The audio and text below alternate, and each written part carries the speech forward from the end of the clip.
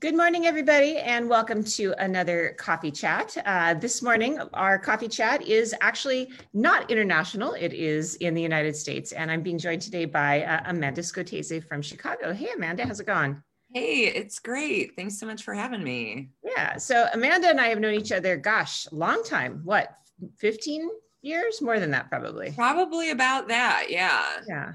So we're both Rick Steves tour guide alumnus, and Amanda also was a tour guide in Italy, as I was in the past. And now she has evolved, as we're all evolving, into running her own tour company. And she runs a tour company in Chicago called Chicago Detours. And you basically took the skills that you had as a tour guide in Italy and you turned them into something that you could do all the time in the United States. And how long have you been doing that for? 10 years. It's Wow. been 10 years. Yeah. A decade. This was our very odd 10-year anniversary year. So Dang, that's great. yeah, I didn't realize it had been that long. it's Jeez. time flies when you're both having fun and working hard, right? Yeah, absolutely. So, how are things in Chicago right now? It's it's actually something that's been great is that but also a little weird is that we haven't had snow really quite yet. So it's been sunny and, being able to be outdoors during these times is really helpful. As far as the pandemic world is concerned. And I mean, yeah, as far as things are going in Chicago, I guess like we're all kind of in this virtual world of sorts. So it feels a little bit less specific to Chicago than anything else. You know what? I figured out how I can make this live on the Chicago Detours page. So Cool. I'm just going to share this real quick. Amanda, Cool. I've admired you from afar because I think you and I are pretty much the people that I can't think of many other people who used to work at Rick Steves who have kind of become tech savvy and started our own businesses and done all that kind of stuff. So we're kind of the entrepreneurs, right? Yeah, I guess so. I kind of it surprises me because I feel like it's such a to be a tour guide with Rick Steves is a very independent kind of job. I mean, I guess, if you think about it, also there's Steve McPhillamy is quite the entrepreneur. True. Yes, he is. Yeah. Yeah. He's got a new hotel now in Switzerland. So he's Oh, got wow. All right. Switzerland. a burgeoning hotel empire. So yeah, there are a few of us. There's a handful of people who have sort of started their own businesses as Yeah. with the things that they learned. So just to kind of go back to the beginning, what brought you to Italy in the first place? Well, I'm Italian American, as one can see by my last name. And I actually never really knew my Italian grandfather. He passed away when I was 1, but my dad always told me about him, and it always felt like it was a part of my identity. My grandfather was an immigrant from Southern Italy, and it really all started when a friend of mine, I think I was like 18 or 19. A friend of mine had gone to Italy and she just was like, you would love it. I know you would love it. And she never really said that about things. And I was like, okay, I got to figure out how to do this. So took my first trip to Europe. And the wild thing is, so my friend had planned for us to do like a 2-week trip around Europe. And we did the Eurail pass and whatever. And Italy was going to be our last stop. And I had actually applied for a travel scholarship that I had gotten to do a 1-month long language course in Florence. And the whole trip in Europe was awesome. And then all of a sudden, when I got to Italy, it was a completely different feeling. And I was completely just at home and in love with the country and everything. I mean, it was seriously, I got off the train and I was getting like a water from a bar, and which of course a bar is where you just like get coffee and whatever. And there was all this chaos around me and people, I didn't know what anyone was saying, but I was just completely enraptured. And so from that moment, I loved Italy and committed to learning the language. And that's basically how I started my love affair with the country of Italy. Yeah. And how long were you a guide there for? I actually worked with other companies before I worked with Rick Steves. I started my tourism career with Elder Hostel, which is now called Rhodes Scholar. They are like an umbrella organization, and they have all these local providers for tours all around the world. And I was employed by a company that was based in Hartford, Connecticut. And that I just randomly got hired when I was still in college. And so I worked for a summer with them and started my tourism career in Matera, Italy, which is in the region of Basilicata in southern Italy. I know you know this, but wow, Matera, and that was a long time ago. So that must have been way before tourism had any clue down there, right? We were the first American tour group to come to Matera. Wow. We had the mayor joining us for meals, and it was just after Matera had gotten the UNESCO World Heritage Site designation.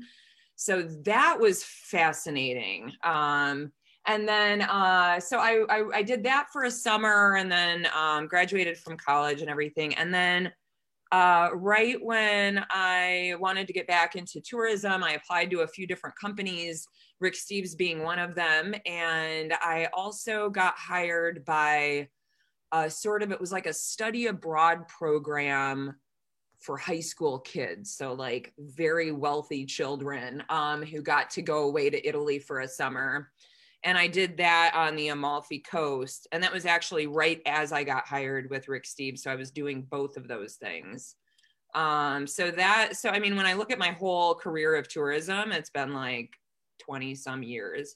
But then I worked with the Rick Steves company for about a decade. And to be honest with you, I've never officially quit because I have a dream of returning someday. I just can't, I loved doing that work and I miss it dearly. I miss the awesome people that were a part of the team and everything. And I've kind of always, when I started my own business, I was still working with Rick Steves in the beginning. And then unfortunately, I found that our peak seasons were the same. So it wasn't really, here and there, I was hoping to be able to help out and fill out. And then being a business owner was more work than I expected and all of that. I hear you on that one. Yeah. So what was it that started you off doing things in Chicago then? Because that was a little bit of a detour, you could say. Yes, in fact. While I absolutely loved my work, traveling around doing these multi-day tours around Italy for Rick Steves, I longed for something less transient and more permanent. And I have always been in love with Chicago. My family's originally from here. I grew up a 2.5-hour drive from Chicago. It was the city I always knew. And I just had this feeling that there was something in the tourism world that wasn't being spoken to. And I felt like I could try to really share what is incredibly unique about Chicago. Obviously, the architecture and the skyscrapers and these are things that people think of, but there's so much more to this city and so much that, I've traveled the world. I've lived in San Francisco. I've lived in Ann Arbor, Michigan, traveled all over Italy and obviously spent time there. And Chicago to me is just one of the greatest cities on the planet. So I kind of wanted to share my passion for Chicago and be able to just kind of share unique stories about the city and its architecture. So that's how I ended up starting a tour company in Chicago. And it was just you when you started. You were the one on the streets, beating the pavement, doing the tours? Yes. And yeah, very literally, practically beating the pavement, trying to figure out how do you get people to know about a business? Yeah, it started out just as me, but very quickly I found that my ambitions were too large for just myself, that I would need, because there's just so much minutia and just busy work kind of stuff that has to be done. So I mean, it really was only me for a very short time. I brought on another tour guide so that I could actually go work for Rick Steves. And I brought on someone while I was in Italy, and little by little have grown the business. That's great. How many guides do you have now? So we're a team of 5 right now. At the beginning of the pandemic, I let a couple people go. And now we're kind of actually growing back up again. Actually, no, I'm sorry, we're 6. I forgot about another part-time guide that I just brought on, actually. So, and I guess we're not really we're doing virtual events. So we're kind of more like event hosts than tour guides per se. Oh, I don't agree with that. I think that we're still tour guides. We may be online, but we're still tour guides because we're still. Well, I guess it has more to do with the format that we're doing. So it's kind of like a mixture of tour guide with these, we have these various ways that we make our virtual events interactive and fun. And so it's hard to come up with a singular word that encompasses what we're doing with these events. Yeah. Well, the way we've pivoted, obviously, I started the Guide Collective, and we're trying to do these online events and live streaming from different parts of the world and all this kind of stuff. And it has been, I think it's been actually pretty cool. It's been an interesting challenge. And I think I've been shocked by how technology has enabled us to do some really interesting things. Have you had any surprises about this, about having to evolve? Has it been difficult to evolve? I mean, it's been fun. And I mean, difficult, no doubt. There's a certain learning curve. Like when the pandemic hit, we just were kind of experimenting and just threw ourselves into these live events, live virtual tours that we were doing, and we didn't know how to use Zoom. But we just kind of learned by doing it and just diving into it. But honestly, I think that the technology has opened up some really, really fun dimensions for us. So challenge, yes, but with big rewards as well. Yeah, and one of the things that I've been sort of mulling over is, I mean, just this that I do every Monday. Every Monday, I just find somebody that I like talking to, who I know, and we have just a chat and share that with people. And it just occurs to me, as guides, we know so many interesting people. We have so many interesting connections, and we've never really thought to kind of share that with people. And that's been one of the great revelations to me, is that, our lives are our lives, right? You just live your life and it's normal to you, but our lives are really unusual to most people. And so I just think that that's been one of the great blessings of this, is figuring out how do we talk about that and share that with people, because, how do you market what you do? I don't think we need to sell what we do. Honestly, we do cool stuff, and we know we do cool stuff. So it's more like, how do we talk about that in a way that people can hear it and understand it? I know you do cool stuff. I haven't been on one of your tours, but I'm sure I would love them. And that's the thing, is like, how do we get that out there and let people know that there are these different options? So I don't know. I think that this has been kind of a cool, an interesting moment. So do you think that when it's all over, your business is actually going to be better than when it started? I mean, absolutely, it's going to be better. What better really means is interesting to consider. We're changing. And, I've just spent the past 9 months making constant rapid fire decisions to keep all of my team fully employed. And I'm a little exhausted by that. I'm very, very grateful. A lot of people, when all of this was happening were just reaching out to me and saying, I'm so sorry. And, you know, let me know if there's anything I can do. And everybody was expecting like Chicago Detours to just become me, and, you know, that there would be no possibility.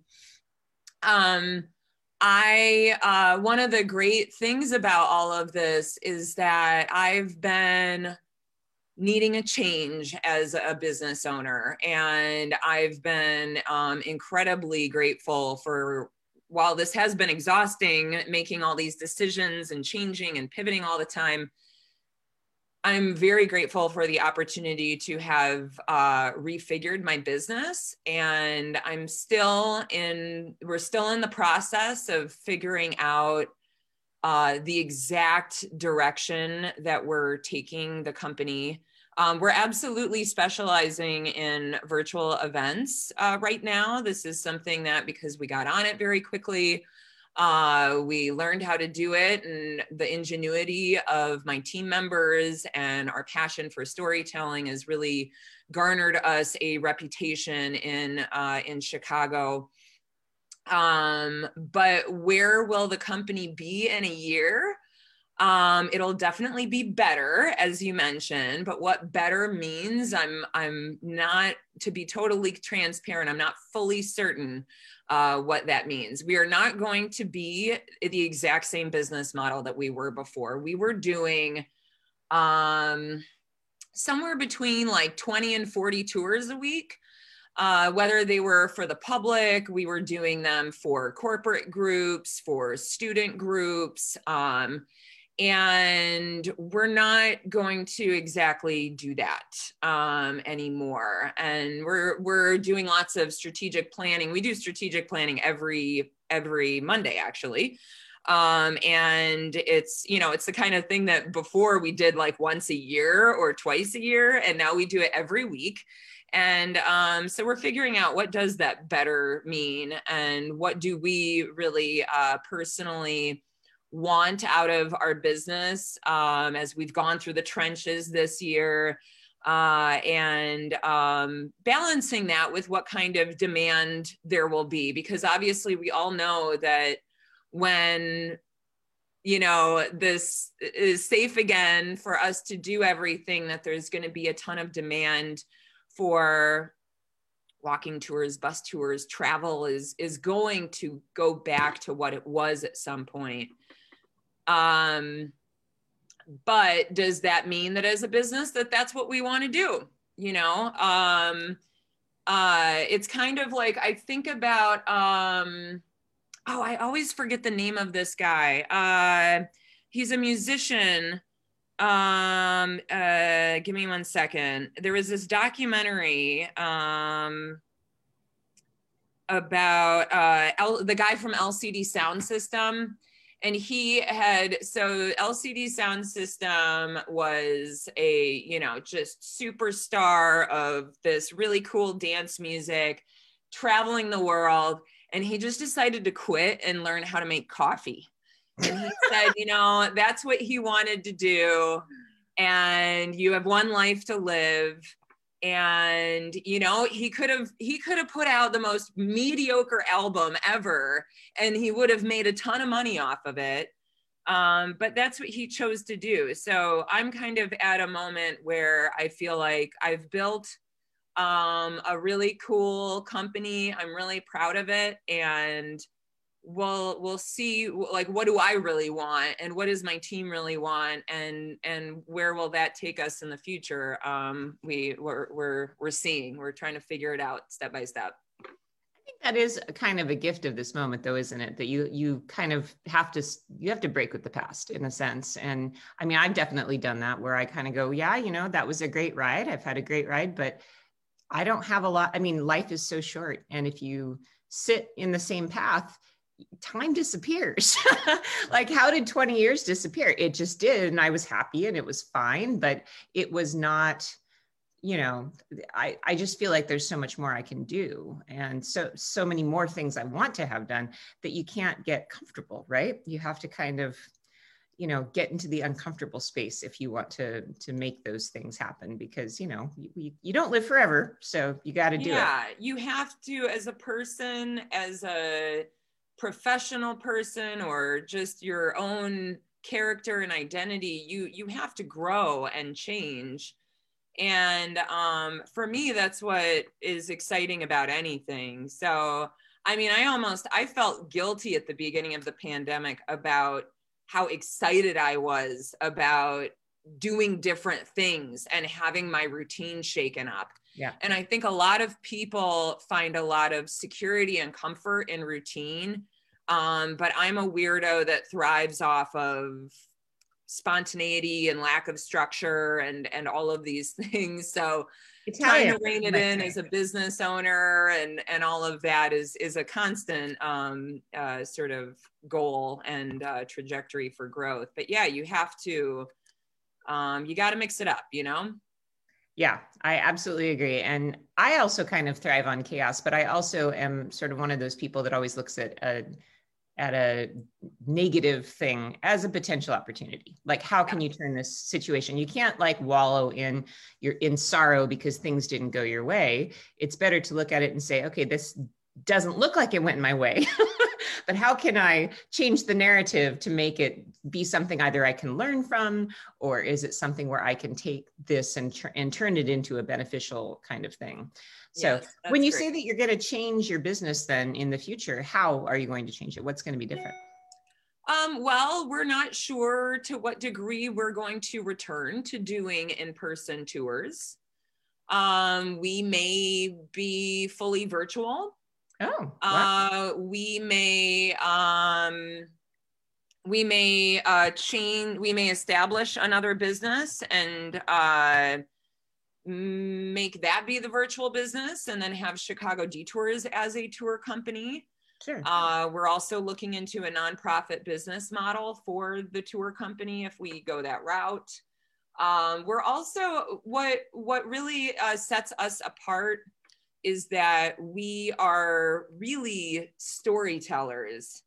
And there are a lot of different ways in this day and age that you can tell a story.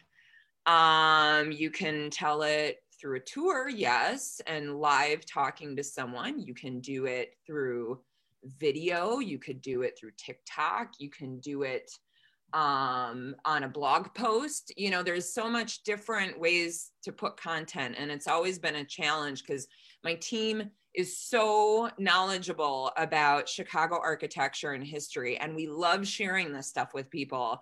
And then it's like, what medium? There's so many media that you can choose from.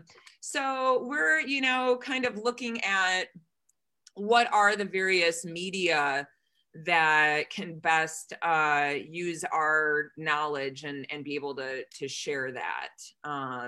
Whether it's that we're focusing on being a content creation company, maybe we're doing, we've had a lot of different corporations approach us about telling their history.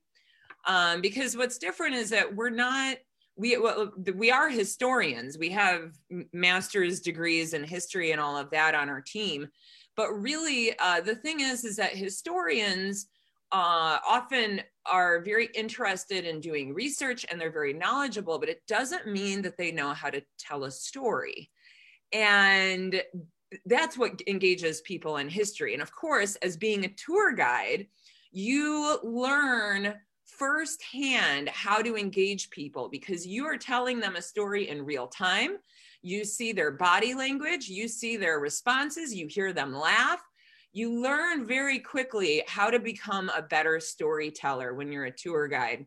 So now at this point, I just wonder, like, what could our expertise in storytelling, what are the different routes that we can take that? And also when we talk about, as I'm sharing the sort of how are we going to change as a business and everything, one thing that I've learned a ton from Rick Steves.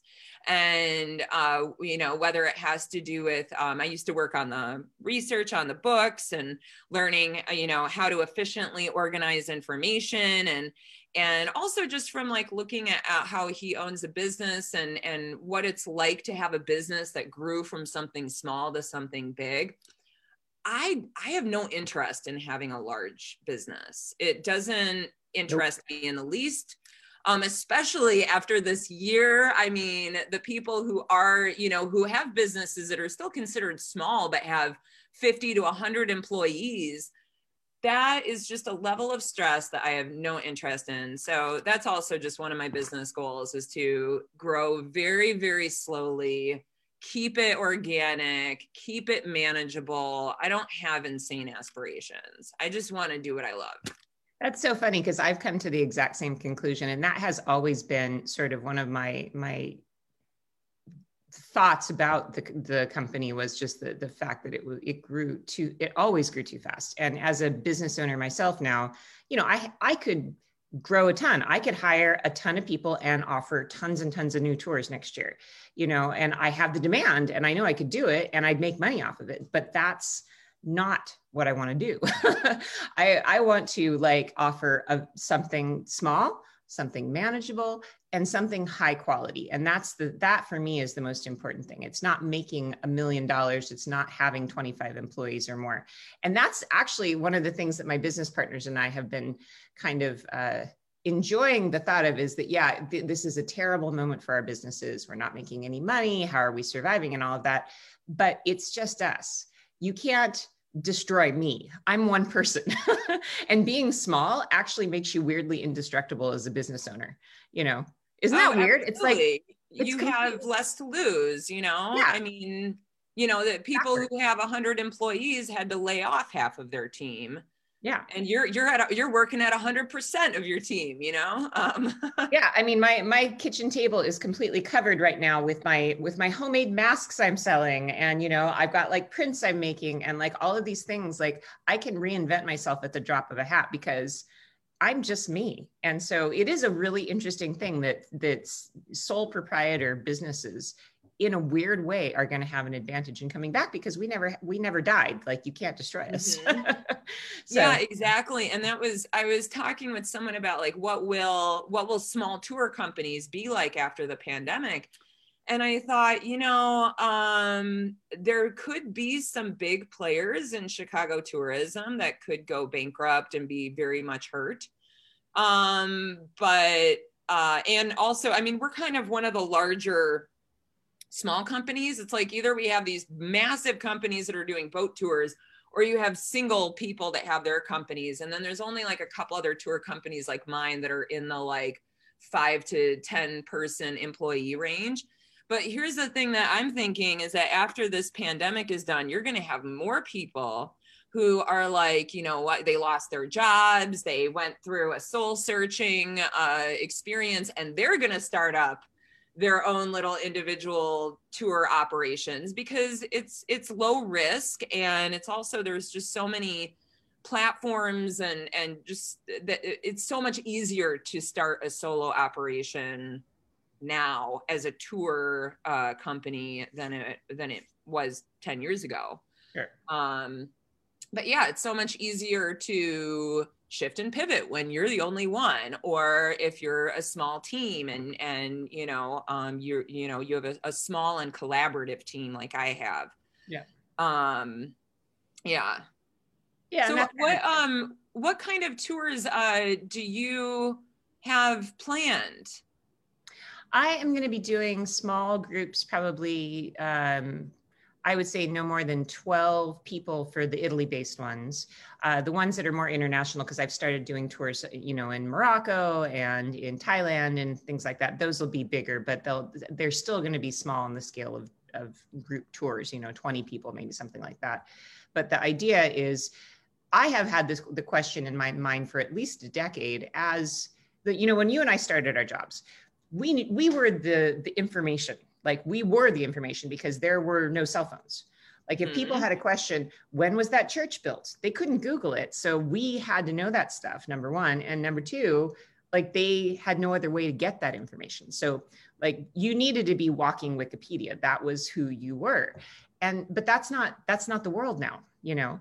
And I've been searching in my own self for a long time, what is the relevance of people like us? How are we relevant now? Because as you mentioned, there are so many ways to tell stories, and there's so many people out there who want to tell stories, and they're using technology to be able to do the things that we used to have sort of, we cornered the market on, in a sense, you know? So what is the relevance of a tour guide now when you can just, you know, Google that church over there and it'll tell you, you know, the facts about it. So that's sort of where I have come up with my ideas about what I'm going to do in the future, which is I think the important things are the personal connections. You know, it's taking people to places that they would never think to go, you know, introducing them to people and cultures and different things that just are so far out of their frame of reference that, you know, they could go there on their own, but they probably wouldn't. And if they did, the information and the logistics would be tough enough that it would be no fun, you know? So that's kind of where I want to go, is I want to start exploring. If I'm working in Italy, it's going to be more off the beaten path things, or much more depth. You would like this. I'm working with my friend Stacy on doing a Venice tour where we're going to explore a different sestiere every day in depth. Oh, fun. Yeah. I know Stacy very well. Yeah, it's a very different approach. You know, it's not like, I just want to get rid of the check the box tourism model. That's kind of what I think is important, because that's just not, I don't think that's what people want anymore either. So I could be wrong, but we'll give it a shot. I mean, I would say the angle of Chicago Detours has always been that we bring people to explore stories and places that locals don't know. And I founded it on the idea of really actually creating a tour company where local people would love to learn more about their place. But then also too, it's that people from afar want to have those authentic experiences. People from afar, they understand that the Sears Tower or the Hancock Tower are these big tourist attractions, but people absolutely love it when you point out something that they would have just normally walked right by, and you say, hey, I've got a story about this, and you share with them something that they're never going to find on Wikipedia. They're never going to feel that same kind of trajectory that the story takes them through, and that is ultimately making a memorable experience for people.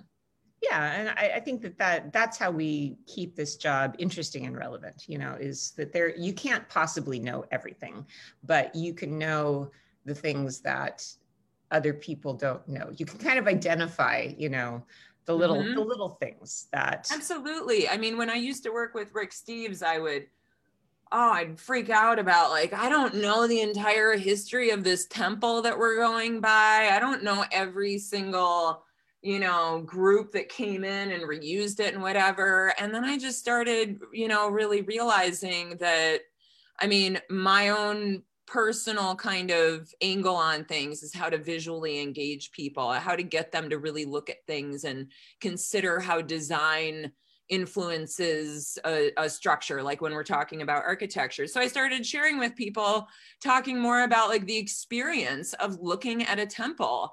And it wasn't a bunch of dates, it wasn't a bunch of facts. And it was just so cool, because it was like, you just see a whole other dimension get opened up when you are sharing with people how to enhance their experience, like how to, you know, get the most out of this. I would also do this too with the Sistine Chapel ceiling, because that is so overwhelming for people. I mean, there's crowds, and it's just like the most, you know, mind-boggling work of art they've ever seen in their lives. And they've got this, you know, and I started telling people, like, guess what? You're not going to see the whole thing. Like, there's no way. I've been coming to this for years and I still can't, you know, and really sharing with people, well, how can you look at this work of art in a way that will hit you on a deeper level, instead of it being a bunch of facts, right? Which is, you know, exactly like when I started working with Rick Steves, I was just like, I gotta get all these like details down of the history and remember everything. And it's really more about, it's about the stories. It's about imparting your knowledge. It's about opening people up to new perspectives. That's what makes a tour guide relevant. And there's no amount of technology that can ever really, really quite replace that kind of interaction. Yeah, I agree with that. And I think that your point is perfect, because that's exactly the where I arrived eventually, after trying to learn all the facts and realizing, number one, I can't learn every date. I can't learn every fact. And also, the people who are on my tour don't care. Like, they don't care that I know every date associated with a particular building. But what's important is, why is a building designed like this? Why does it exist? Who was the family that owned it? What is the story behind it? Like, how do you talk about something in a way that makes it interesting, you know? Yeah. And I think that that's the most important thing. And when you were talking about the toolbox, I always talked about it as a toolbox. Like, we're in Rome today. Rome is a great place to start by arming you with the toolbox for understanding everything, so that you don't need me anymore. Because as a tour guide, my job should be to teach you how to look at things, to teach you what it is you're seeing, so that when you see the little curly Q on that building, you understand, oh, that's a symbol for this, and that's from this time period. So I can guess that this building has something to do with that. Like, how do you have the toolbox to put the pieces together yourself? That's always been my goal. It's an invaluable gift to give to people. Yeah. To be able to open them up to looking at their world in a different way, whether it's just on their trip that they're on, but also oftentimes those ideas are something that they're going to take with them to any place that they go to, you know. It's really a beautiful thing. You know, it reminds me of when I mentioned to you, I worked on this like study abroad program for high school kids. It was so hard to get them to want to care about the history that I wanted to share with them. And I was just like, how do I get them to want to listen to me for more than 2 minutes? So what I did is, every church we went to go visit, I went there early and would talk to someone there and find out the stories of the killing of the saint and the relics. So then I could tell them these bloody, gory stories and then show them the body parts, and they loved it. They absolutely loved it. And it's like, yeah, I could have forced on them all this, you know, these ideas of architecture, and I would slip those in there once I got them, you know, in. But you've got to figure out what captivates people, and technology will never be able to really quite. I mean, maybe these algorithms can get really, really great, but there's just nothing quite like a human being who can respond to you and be able to, and you know, get you wrapped up in a story, in a place. There's nothing quite like it. Well, and it's a strategy too. I mean, I always know that when I meet a group, the first thing I do is I read the group. I read who they are, what are their interests, what's going to excite them, what's going to bore them. And that's just a calculation you can only make with a lot of experience and knowing that. And then you can tailor your information to what you can't do the same tour for every single group of people, because every single group is different. But I always call it the Lucky Charms versus Bran Muffin theory. That's how I stick to my content, is the Lucky Charms and Bran Muffin theory, which is, you have to give people the Lucky Charms if you want them to eat the bran muffin. So you lead with the Lucky Charms, you know, which in my example for my, right. And this is mother. Yeah, well, it's as a mom, but also, you know, across all the kinds of content that I offer, I try to have that mixture, because what I have found, especially as a writer with my own website, was that the articles that I worked so hard on, that I put a lot of passion into, that had thought and research and all of that, they get a lukewarm kind of response. Some people would read them, but then I put out my spreadsheet on best travel shoes, which was my Lucky Charms piece. And it would just, like, everybody would share it and everybody was so excited about it. And I felt like garbage, in the sense that it's like but this was not the thing that I spent my soul on. You know, I really was excited about this other piece that I wrote that I thought was really thoughtful. And then I realized, you know, that's not the point. The point is, there are the little things that people just really, that are just pleasure. They just enjoy it. That's the Lucky Charms. But if you lead with that, and then the next article is this thoughtful thing that you wrote, that's the bran muffin. And maybe they'll take a bite of the bran muffin if you invite. I like that. I like that theory. I definitely like that theory. And the bran muffin is also healthier, right? This is how, you know, it's got more effect on you long term. I like it. Yeah, so that's always, I think, the blend of all content, whether it's spoken, written, whatever, I always think, and I do that with my kids too. It's like, if you want them to do something, you always have to lead with the Lucky Charms. So sometimes literally Lucky Charms. So good idea. So one of the questions I have for you is just something that's on my mind right now. And that is that now that we've sort of discovered this whole world of virtual guiding, and I think we're getting good at it. Honestly, the tour that my Thai colleague did, we did a private one on Friday. I was just kind of blown away because it went well. And it was one of those things where you felt like the virtual experience, it wasn't exactly on par with the real experience, but it was good enough that it transported you, which is a whole new world that I think is being developed right now. So going forward, how do you see the virtual tours fitting into your eventual business? Is that something you're going to continue? Do you think that's a market that's going to exist even after travel starts up again? Yeah, I mean, well, we do, since March, we specialize in virtual events. So we've been doing events for corporate team building. We did them for the entire incoming class at the University of Chicago. We're doing them for alumni events. And now we're doing a virtual holiday stories happy hour, which is like a really cool experience to be able to do with friends and family from afar.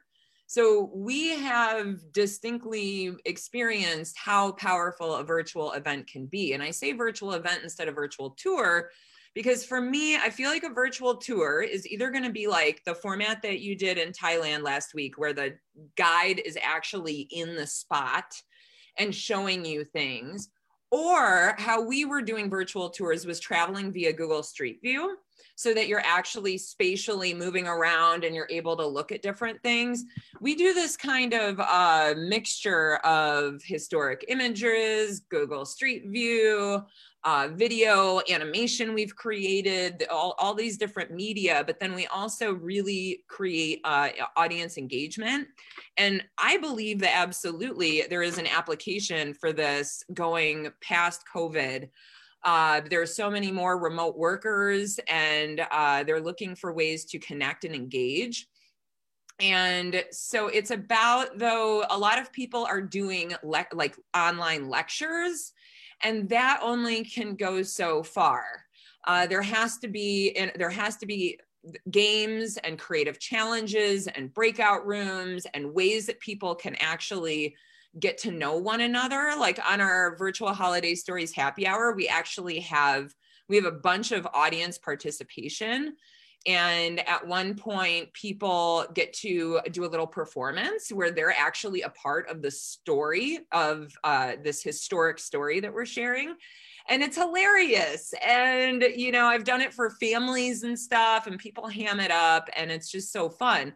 So I think that as long as people are using the virtual format as an advantage rather than a disadvantage, then absolutely there is, we're not going back from this. There is an absolute application for all of this. And, at the beginning of the pandemic, I had a thought. I was like, oh my God, when I first started doing these virtual events, I really wanted to share them with the Rick Steves team because I was finding a lot of success with it. And I figured everybody's got, thousands of emails of their past guests, and they would love to hear from them and hear their stories and connect and support them during this time. I don't think I was able to use the right terminology to try to explain to people yet, what the format was I was doing and how it was working for me. But there was a thought in my mind. I was like, this is definitely a thing. There are people who want to travel, who cannot travel, COVID or not. And this is going to be something in the future that is real. And Amazon reached out to me a couple of years ago for a new product that they were testing. And I can talk about it because it is live. I had to sign an NDA and all this. But what they're doing is they're doing kind of like what your friend in Thailand did last week, where they're in a place, they have a camera, and someone can pay them to walk down the street, and they're paying for this experience, and they can say, hey, go into that shop. I want to go buy a thing, or I want you to interact with this person. And they're actually directing the tour guide. And when I first heard about it, I was like, that's crazy. I have no interest in that. The beauty of being on a tour is this, actual interactive part, but they've launched this product, and I'm now like, well, duh, Amazon is Amazon, and they know all the research, and they're not going to go and put all this effort into a product unless it has some sort of application to it. And so it's like, there are people who cannot easily travel, or there are people who are just love traveling and they're just not realistically going to be doing it every week. Whatever it is, there are ways in which these virtual events, I think, are always, they're going to keep getting better, and they're going to always be around. Yeah, I hope that that's true. And I think that we're opening up the world to people who potentially, you know, maybe never had it within their ability to travel, whether it's physical or whether it's something that's, you know, economic. The one thing about the Amazon model, because I've looked into all of that stuff and what they're doing, and a couple of my other friends have gotten looped in with that project, they're very sales oriented. Like you do this virtual experience. So for shopping, it's a shopping oriented thing. So it's a little bit different product than I guess what we're trying to put out there. Yeah, well, it's really cool. It's been neat to kind of watch how you've evolved, because I think we've been doing a parallel evolution with the Guide Collective, kind of a similar thing, but you're so organized, and on top of it, I'm very impressed with all the things you've done. Oh, thanks. Well, I'm impressed with what you put together with the Guide Collective. It's really a great idea. Yeah, well, and I hope going forward that this is something that sticks. You know, I really do. I hope that we can keep, because I mean, the problem also with being a tour guide has always been, you have more work than you know what to do with between May and October. And there's no time for a break. And then you have from October until May with nothing to do. And that's always made me completely crazy, because I like being busy and I like having things to keep me going. And so now with this sort of new door open, this could be the way things work for us. You know, we do work in the high season, and in the low season, we program it with all of these wonderful kind of virtual events and tours and things like that. Yeah, so. Exactly. Because during low season, people are cooped up in their houses and, you know, not traveling as much. So yeah, that was one thing that I kind of realized when this all happened. I'm like, wait, how cool would that be if I could actually take a month off every summer and, you know, change my lifestyle in that way? Well, and you can even diversify Chicago Detours to include Italy content now. You could do it virtually. Yeah, we did some world detours.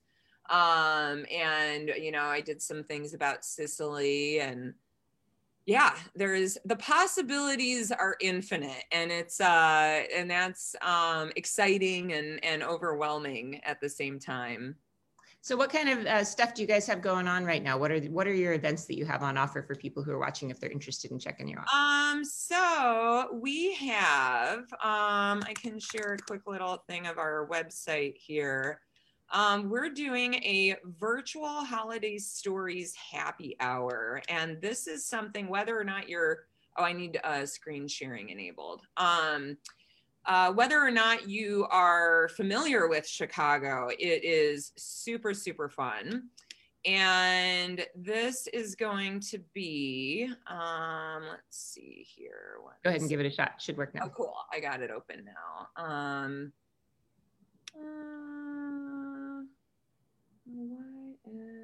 There we go.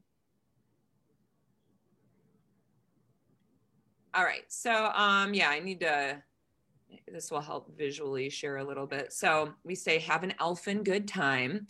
So this is, we encourage people to have their camera on, dress festively. They'll learn about Chicago architecture. They'll learn about some of these holiday stories that have worldwide impact. Really, really cool stories that come from Chicago that are a part of anyone's holiday experience in the United States, at least. And we have two hosts that are make it really fun. We have creative challenges and a really fun mix of historic images and animation and everything. And we're doing that. Some dates are selling out. We do them. We've got really just a few left here. It's super fun to like invite your family to go to that. And then we also have some gifts. So we have, like, during the pandemic, we've done a Chicago Architecture Crash Course series. The recordings of that we have for sale. We also have gift cards for our virtual events. And then this Badass Women Journal is a book that we designed. It's got all of these, it's got original artwork of women from history and inspirational quotes, and it's super fun. It's a great gift for a badass woman in your life. And we're going to be doing, for Women's History Month, we'll be doing our Badass Women of History event in March to the public too. So you can like get like a gift card to that. And those are all, they're women who have Chicago ties, but national impact. So it's relevant to really anywhere. So we're really excited about these other, you know, media that we've gotten into, and having a good time with it.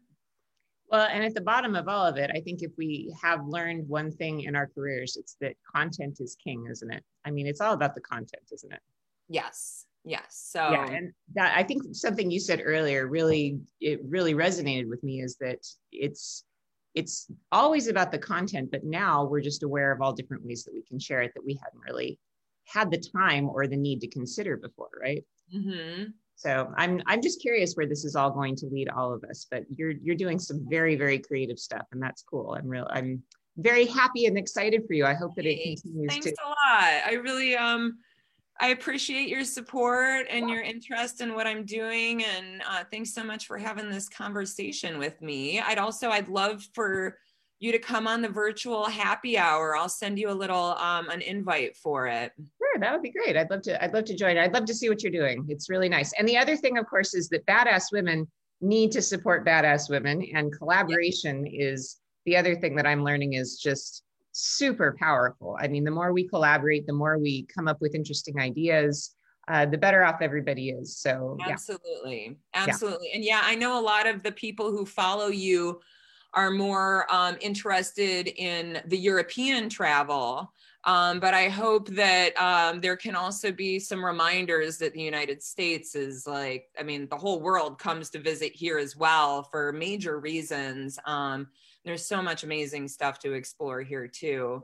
So, you know, thanks for including me as an American, you know, versus a foreign collaborator. I'm really happy to be able to share that to an audience. Absolutely. Well, thank you so much, Amanda, for joining us today. So for all of you watching, again, this Chicago Detours is Amanda's website. Her name is Amanda Scotese, and there's lots of great things that they're doing. I've seen some of their virtual live events as well on Facebook, and you can follow them there. And you have little kind of tasters and things like that on your Facebook page, right? Yeah, there's some of our previous events. We've definitely polished what we do enormously, but there are some of our past things on Facebook too. Yeah. That's wonderful. Well, thank you so much. And I'm hoping that you and I can collaborate a little bit, maybe in the future, maybe in January, we can do another event of some kind. And awesome. That sounds great. Yeah, exactly. So thank you guys all for joining us today. And this week on Adventures with Sarah, just a little reminder, it's going to be baking week. So starting tomorrow, I'm going to be doing baking every day. Join me at 11:45 a.m. Pacific time. Lisa Anderson in Piedmont is going to make a ricotta tart with me. So please join me for a live then. If you'd like the recipe, it's up on Guide Collective and you can bake along with us. So thanks so much, Amanda. We'll see you again soon. Bye-bye.